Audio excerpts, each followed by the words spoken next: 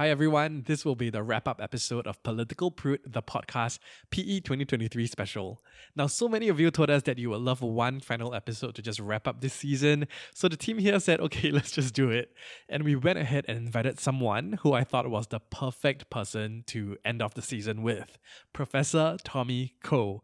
Now, he's a Singaporean diplomat, lawyer, professor, and author who served as Singapore's permanent representative to the United Nations between 1968 and 1971. Now, to me, he has always been such a respectable voice of reason, and my friends and I are always discussing his opinions and commentary on our WhatsApp group chats. So to be able to speak with him is truly such an honor and such a pinch me moment, you know.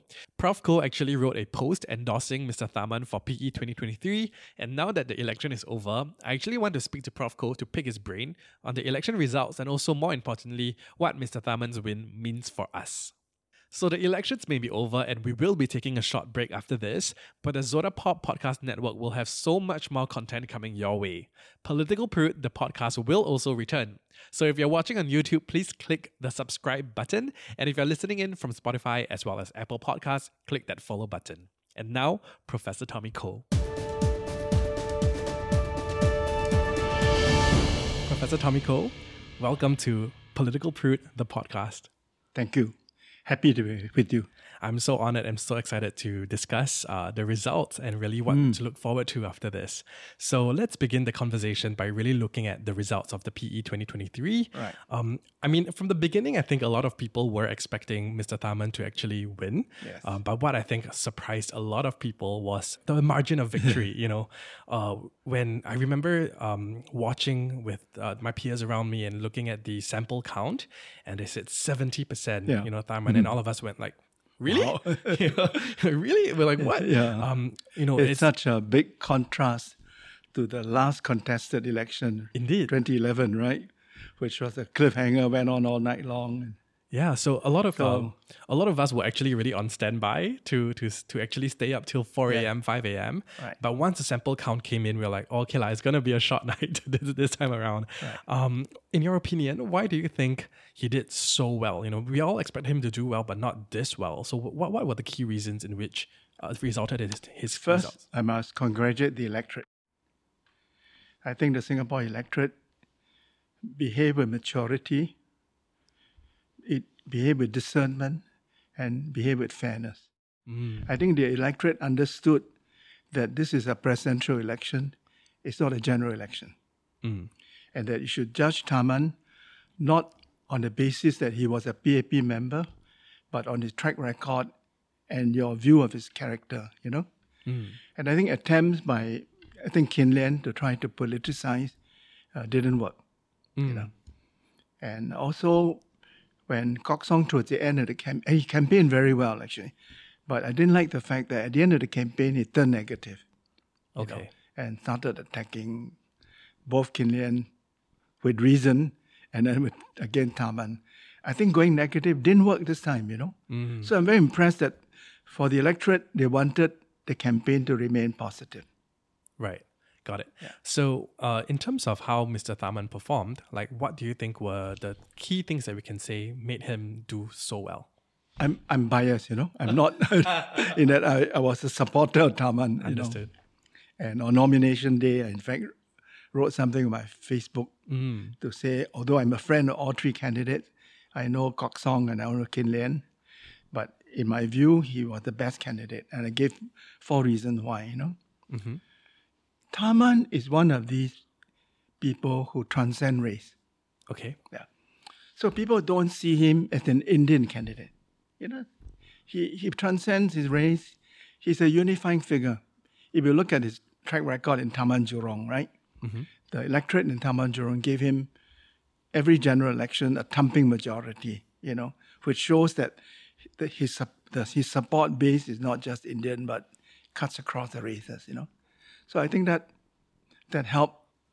But also people liked the fact that he kept the campaign positive, And he didn't say anything negative about the other candidate. He just talked about his own qualifications, his dreams of the future, even his slogan, right? Yes. Respect for all. I think it resonated with people. And I think Jane was a secret weapon. Mm. You know, How so? I think the electorate like the fact that they have a long and happy marriage, that Jane was his intellectual equal, but that she also has a very good heart. She's been helping prisoners, poor people, and underprivileged people. And also one more thing, the fact that she's half Chinese and a fluent Teochew speaker helped to connect with the Chinese ground, I think. Even the choice of the pineapple online Yes. was a very successful calculation to choose a symbol that is meaningful to the Chinese community. Got it. So the landslide victory, of course, came at the expense of the other two candidates.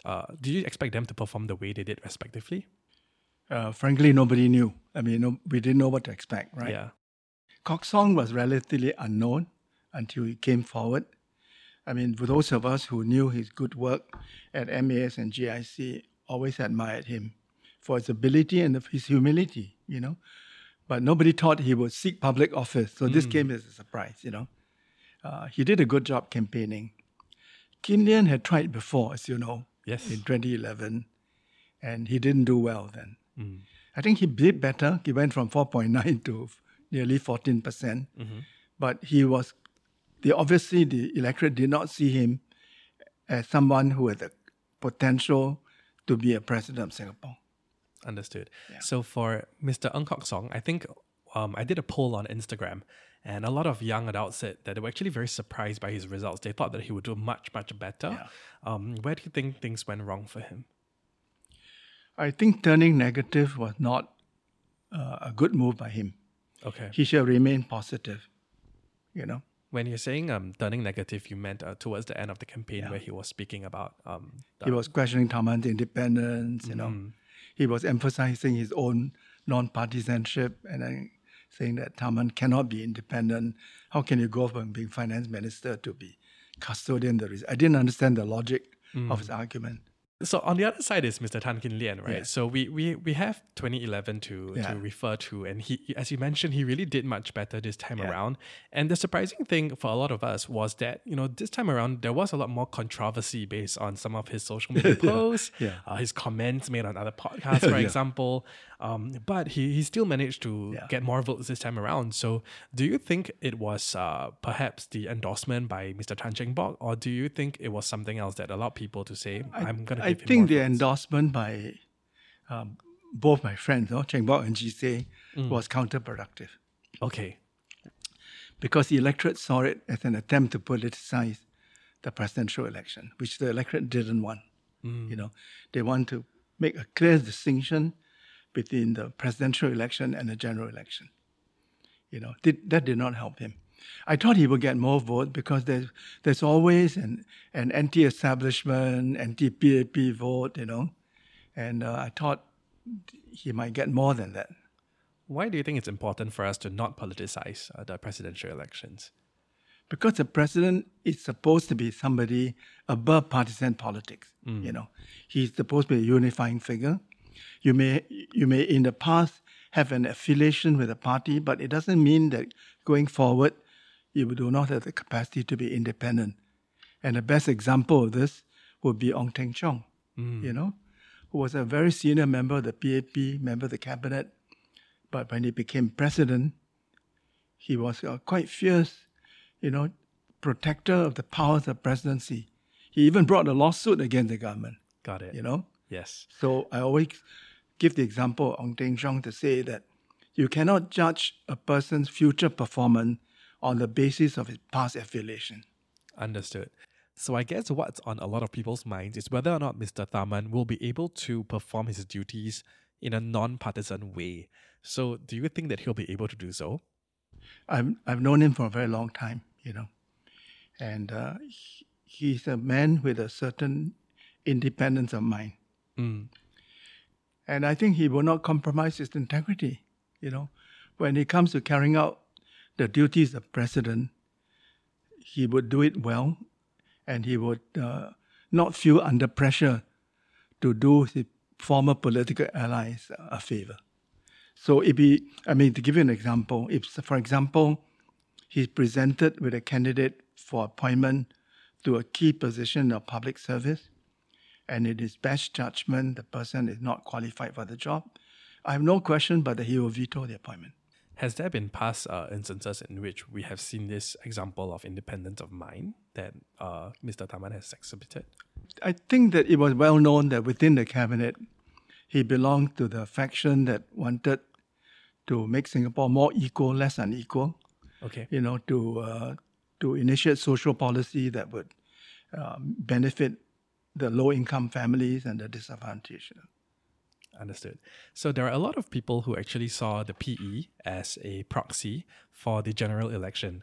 So of course, we understand that the role is above politics, but following that same line of thought, like, do you think the results for this PE, which was overwhelmingly positive for Mr. Tharman, can it be seen as a barometer of support for the PAP? No. And the PAP will be making a serious misjudgment if it were to infer from the big victory for Tharman that it's an endorsement of the party, and that the ground is sweet, The two things are different and separate. When we're entering the PE, I mean, it was off the back of a lot of political scandals, So why do you think people were willing to set that aside? I was a bit worried that the scandals might touch him, But I think they again, as I say, that he's not representing the PAP, He's representing himself, his character, his track record, his international standing, and people were impressed by him. And also, don't forget, the good work that he and Jane did for 22 years on the ground in Taman, I think meant a lot, I mean, looking back at PE 2023, now that all is done and dusted, was there anything that surprised you, or were there any lessons that perhaps you learned that was different from other PEs or other GEs even? I think Taman's big majority was a surprise. Okay. Yeah, I was optimistic that he would win, but I wasn't sure by what margin. I didn't expect him to get 70% of the vote. That was a big surprise.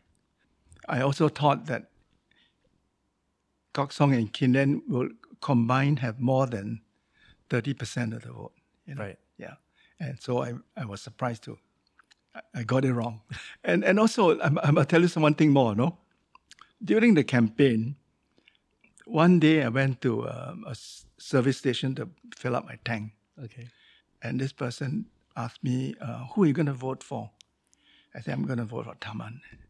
I was really shocked by his rudeness and said, I'll never vote for an Indian candidate. Wow. Yeah. That rocked me a little bit, Mm. And I was asking myself, what percentage of the ethnic Chinese electorate share his feeling that we will only support a Chinese candidate? But I think the result shows that the percentage of Chinese chauvinists is very small. Yeah. And so the big lesson for me is race is never irrelevant. But PE23 show us that race is not decisive. It's the merit of the candidate that's decisive. I agree. I think a lot of, especially the younger Singaporeans, we kind of assume that, the issue of race isn't that huge anymore, right? We always say, how can anyone think that way, that someone will vote for someone just entirely based on race? This was a similar lesson for me as well, because when I was doing all the digital content on social media, of course, I'm also monitoring the comments that come in. And there were some comments that were entirely against Mr. Tharman solely because of race as well. Yeah. And it's shocking to see that in today's age. Yeah. But I just want to say that it is still, something that is present. It's just that not loud anymore. Yeah. It will never go away. It will never go away. But with the passing years, the numbers of whether Chinese chauvinists or Indian chauvinists will shrink. And the percentage of the population that rise above race and will focus on the merit the candidate will rise. So this is the happy news that come out of the election, no? Absolutely. So just one last final question about the reflections on PE. What do you think the results say about Singaporeans today? The Singapore electorate came through very well. It showed maturity, discernment, and fairness. It wanted to focus on the merit of the three candidates and not be distracted by attempts to politicize the election or to go negative, I think full marks to the Singapore electorate. And it's also very good for Singapore, you know. It's really heartwarming to know that when we have a minority candidate of exceptional quality, he transcends race. Absolutely. And Singaporean, all races will support him, you know. Yes. So we look back at episode 1 with Dr. Gillian Cole of this show, and we understand from that episode that the president plays 3 crucial roles, Yes. right? So one is the constitutional role, the Yes. second is the ceremonial role, and the third one is the community role. So for the next part of our conversation, I would like to discuss what we can expect perhaps, you know, from Mr. Tharman. Of course, we can't predict the future, but I think that we could look back at his long history in politics to see perhaps what can the presidency look like under him. Can I add one more role? Sure. Yeah. I think the president also has the diplomatic role. Oh, yes. Yeah. I mean, it's not written in the Constitution, but it's a consequence of his status as head of state. I don't know whether you know that all Singapore ambassadors receive their letters of credence from the president. I never knew that. Yeah. Not from the prime minister or foreign member from the president. And all incoming ambassadors have to present the letters of credence to the president. Right. Yeah. And visiting heads of state, heads of government, other leaders will often request a call on the president. You know. So president has to have the knowledge, presence of mind, articulation to engage with foreign leaders. And one of the things the president makes is to go on state visits to other countries. Right. And it's a very high signature, no? Because he's head of state, the most important person in our hierarchy. When the president visits another country, it's a very high signature event. It shows the great importance that we attach to that country, you know.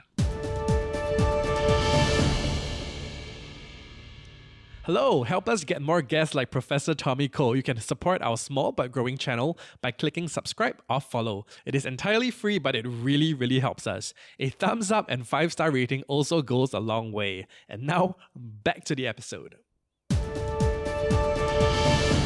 So perhaps before we go into the 3 roles, let's talk about him as a diplomat, right? Okay. Because from what I'm hearing from a lot of people, they say that he's an exceptional diplomat. At the risk of offending all the preceding presidents, I would say on your program that in my view, we've never had a president so well qualified to represent Singapore abroad. Tharman's exceptional. You know, he's well regarded by the UN, which I think made him co-chair of a very important commission on water, well regarded by IMF, well regarded by G20. He's the chairman of a group of 30 financial experts of the world, you know. I mean, we've never produced a person with such high international standing, you know. So we're very fortunate, at least in MFA, I feel very fortunate that I have a future chief diplomat of Singapore who will keep our flag flying very high, you know. Absolutely. And perhaps you could spell it out for our audience, right? Like what value does that bring? Like why is it important for Singapore to have such a diplomat with high international standings? For a small country, our connectivity is important, you know. The fact that he's connected to so many important institutions means he can open doors for us. If we have an agenda to pursue, he can help us pursue that agenda. The foreign minister can give it a first push. The prime minister give it a bigger push. But the person who can push it across the red line is the president. Oh, Yes. one would assume that it would be the PM. No. Why the president? Because constitutionally, the president is head of state. And in our hierarchy, in every country's hierarchy, the president ranks above the prime minister. Okay, thanks for explaining that to us. So now let's go into the 3 roles, and starting with the constitutional role. Right. So since 1991, the president has been empowered to veto government budgets and also key public appointments if there are reasons to do so, and he's advised by the Council of Presidential Advisors on such matters.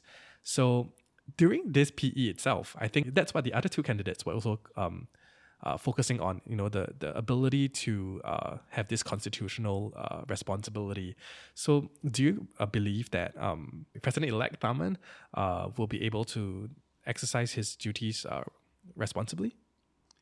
Of course, but you missed out something. Oh, Not just to veto budget, but to give his approval or not give his approval, to request to draw on our reserves. oh yes, yes, yes, yes. That's a very important function because we have very substantial reserves, and they are our funds for a rainy day. And we've experienced some rainy days in the last decade or so. But the president he holds the second key. He safeguards the reserve and prevent an unwise use of our reserve. But he, as you say correctly, he can also veto budgets. Right. And he can veto appointments to key positions in our public service. Got it. Yeah. So actually, throughout the campaigning period, I think some people mentioned that having someone to properly safeguard our reserves is very important because it is also a matter of national security. Yeah. I think some of us might find it difficult to relate the reserves to national security. So let me give you an example why it is a source of national security.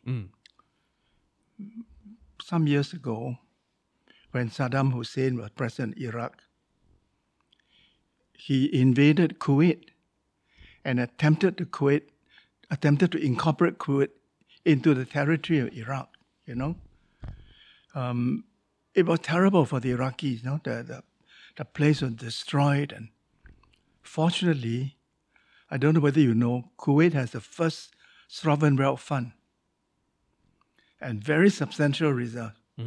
So in that time of great adversity, Kuwait survived, partly of course because the UN, led by the United States, sent in its armed forces and repelled the Iraqi invaders. But economically, Kuwait survived because it was able to draw on its very substantial reserve accumulated over many decades. So that's an example.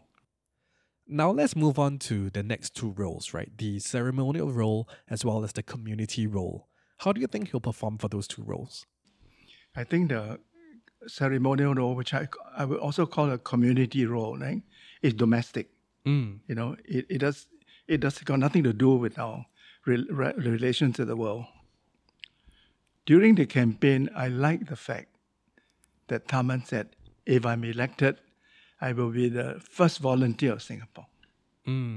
That touched me because I've been championing volunteerism.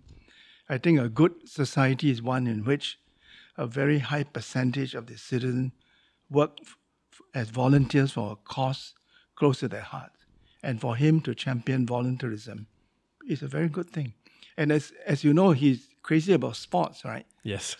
So for the first time, you have a president who's a champion of sports, So this is good. I hope he can inject some life into our football, football community, and bring back the glory days of the past. I think a lot of people would love that, actually. Yeah, and the other thing is that Jane is tremendously helpful to him in that she's been focusing on helping the disadvantaged, the marginalized, the poor. I'll give you an example. When I was chairman of NHB, I appointed Jane to chair the Singapore Art Museum, And one day she said, can I open an exhibition at the museum? I said, of course, happy to do that. Then I found out to my surprise that it's a museum whose exhibits were created by prisoners, And I asked Jane, how did you manage to create such beautiful works? She has been bringing art teachers to teach art to the prisoners. Right. And some of the prisoners have artistic talent, One of them is now a professional potter and one of the 10 assenters of Tharman's nomination. Right. So Jane has complimented Tharman's good work by reaching out to these communities. What do you think that says about her as a person, right? Her personality, her values. She's very warm and approachable, and she's not standoffish, not aloof. I think she's very much a people person. So she combined a brilliant mind with a very good heart, I think. Absolutely. I was on a panel on Channel 8 as well, and they asked, do you think that she added points to his campaign? And I said, absolutely. I think also when you see them together, she brings out a softer side to him, a lighthearted side to him that I think perhaps made people relate more to him as well. I think a lot of us, previously saw him as this like minister, and like, whoa, and he's always very serious. Very cerebral. Yes. But I mean, perhaps it was social media as a platform as well. But whenever the two of them appeared during the campaign on social media videos, we always saw that lighthearted, even casual, candid side to him, and I thought that made people like him a lot more. Yeah. And since you talk about social media, can I say that one of the distinguishing the characteristic of this election compared to other elections is the role played by social media. Yeah, social media really emerged. It becomes such an important platform for all the candidates. Yeah, and I must say that most of them very good at it. Yeah. So I mean, I can also like pull up the curtains a little bit on this and say that actually most of the candidates or presidential hopefuls, they had teams working behind them. So I can share that Mr. Tharman, Mr. Ng Kok Song, and Mr. George Goh all had professional people helping them with social media. And you could really see that their campaigns were really put together by people who are very savvy with the platforms. And I think that changes the game entirely, because I think for future elections, you'll be putting yourself at a disadvantage if you don't have a team behind you. I was a bit worried when the election department said it discouraged the candidates from having rallies, because in the past, it was the rallies that brought people together, So I was wondering, without rallies, how are the candidates going to meet people, communicate by message? So two things became prominent. One, social media, and the second, our hawker centers. No, really, our hawker centers. I've always related the two as the same concept, the same idea actually, because when GE 2020 happened, I think that's when it was really the first election that we really saw what the potential of what social media can look like, right? So I was using Instagram back then, and that's where really the platform came about. And I was explaining to everyone, in the past, campaigning would be going to places like hawker centers where everybody congregates, and then you get to meet a lot of people there. Right. In the same vein, social media is the same thing. You're going to instead of a hawker center, now at a social media platform where a lot of people are congregating, and then you get to like introduce yourself to people in that way. It's just that on social media, it is on a much larger scale. Right. But it's quite interesting also to hear from other people that, as we can see from Mr. Tharman's campaign, and also then Mr. Ng Kok Song's campaign, who ran a fully digital campaign, social media followers does not entirely translate to votes itself. People might be interested and might engage with your content, but at the end of the day, I think a lot of Singaporeans are still able to look at full picture and also take into consideration other aspects as well. So that's definitely food for thought. But yeah, I do think that moving forward, social media will play a huge even more part. In terms of communications during elections. Actually, yes, and I think podcasts will be will be one. In fact, I think when we were doing this show particularly, we really didn't expect it to reach so many people. I think we have been doing podcasts for a while, and the numbers we see the numbers, right? But when I guess it was lightning in a bottle. Like everybody was just interested to hear more from the candidates. When you have a privilege of sitting down 1 hour with each one of them, it really becomes very intimate, and you really get to see their personalities come out. Yeah, so it's quite interesting on that end. So jumping off our discussion about like their roles in the community, during the campaigning period, Mr. Tharman actually, as you said, came forward to say, "I will be the first volunteer," or I'll really help the people on the ground and support ground up initiatives. I do think that when people voted for him, it was a vote for perhaps a more optimistic future for Singapore. But I also think that a lot of young people like us are a little bit cynical. We're like, are you sure? Because more and more we see kind of like a divided world, Yes. especially exacerbated by social media. So do you think this ideal world of optimism and solidarity is really achievable in Singapore?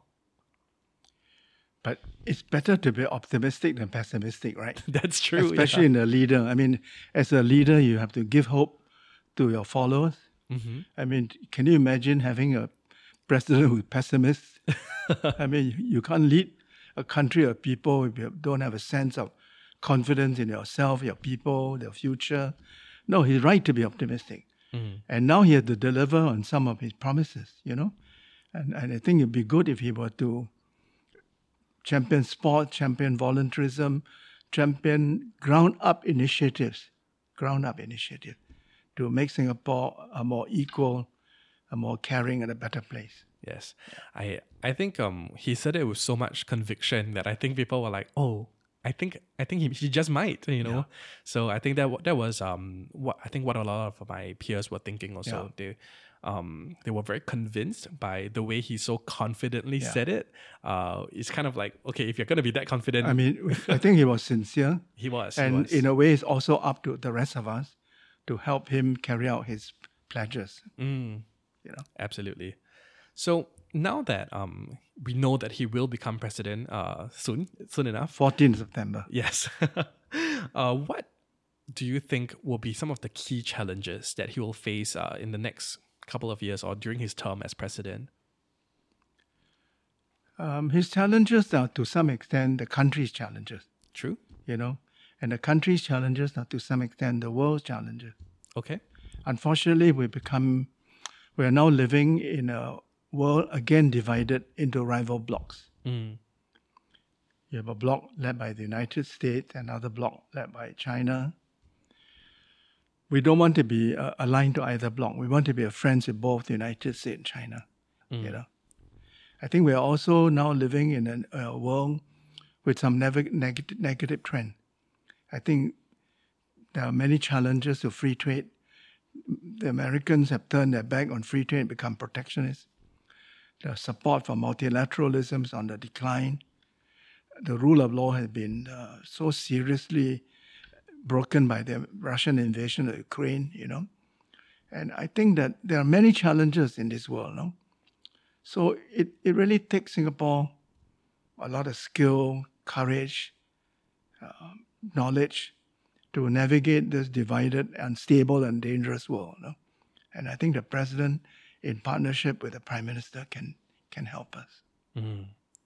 So on the flip side to that will be perhaps some of the opportunities that can come about. Sure. So what do you think will be some of the key opportunities that will be coming his way and also, I guess, Singapore's way? I think the world is going through a new industrial revolution. Okay. It's not just digital, it's biotechnology, it's AI. I think many countries will I wouldn't say destroyed, will be disadvantaged because they are not well prepared for the fourth industrial revolution. They've not educated their people well. Many of them have the wrong mindset of resisting change and technology. I think we have the right mindset.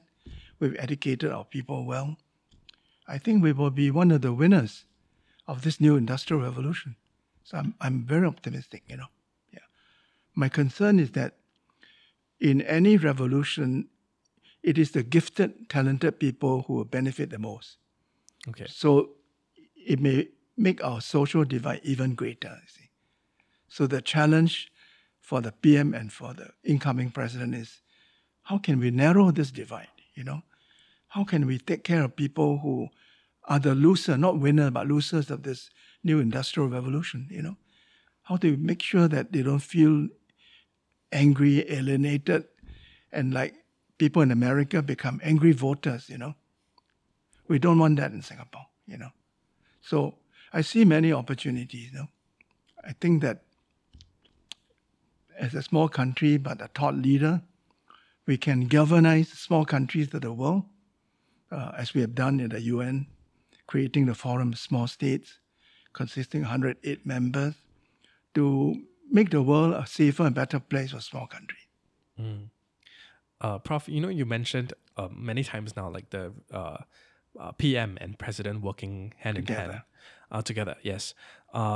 Perhaps you could help us illustrate, what that relationship is like. Because I think until perhaps this PE, a lot of us have always seen the two as separate roles, but throughout the campaign period, we realized that, hey, actually the two of them can actually come together and work hand in hand. I think in general, they should work in harmony with each other.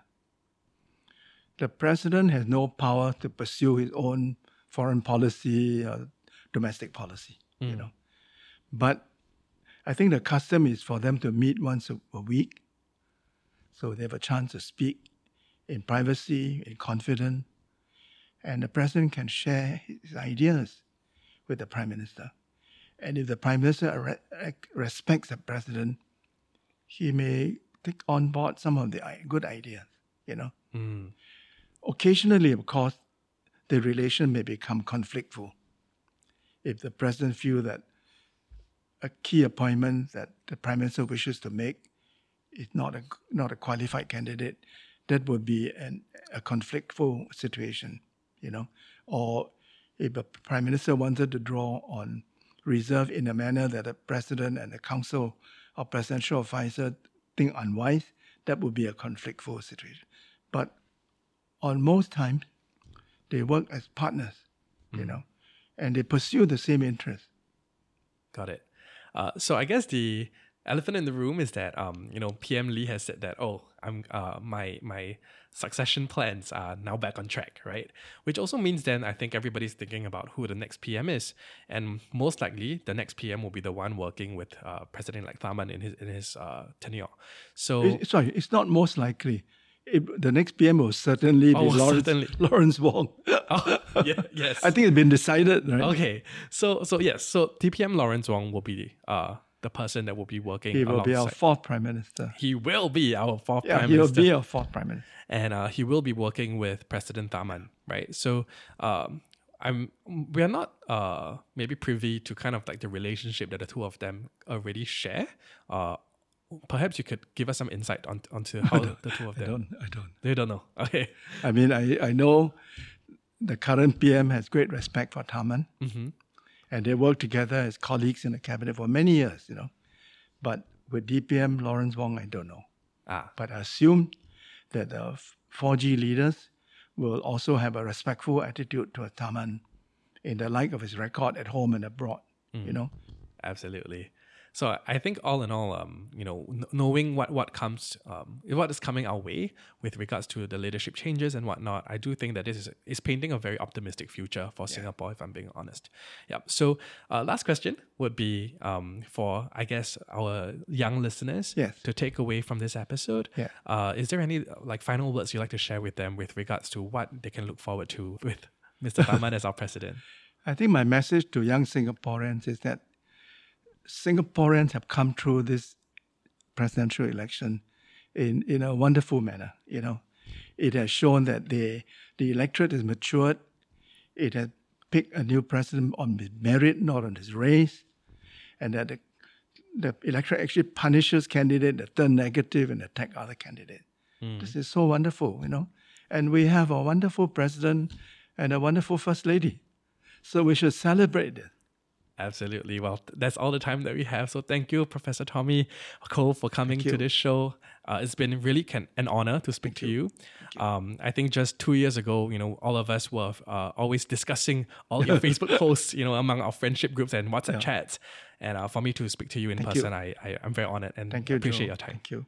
Keep up your good work. Thank you.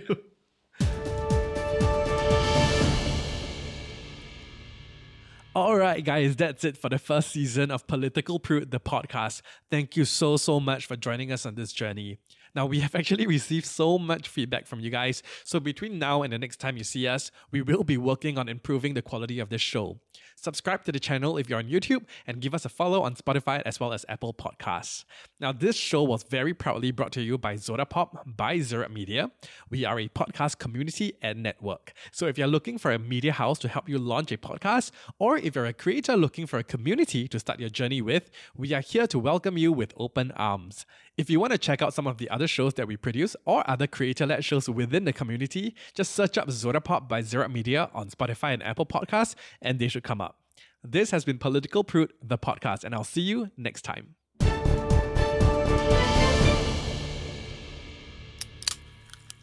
This was the Zodapop podcast.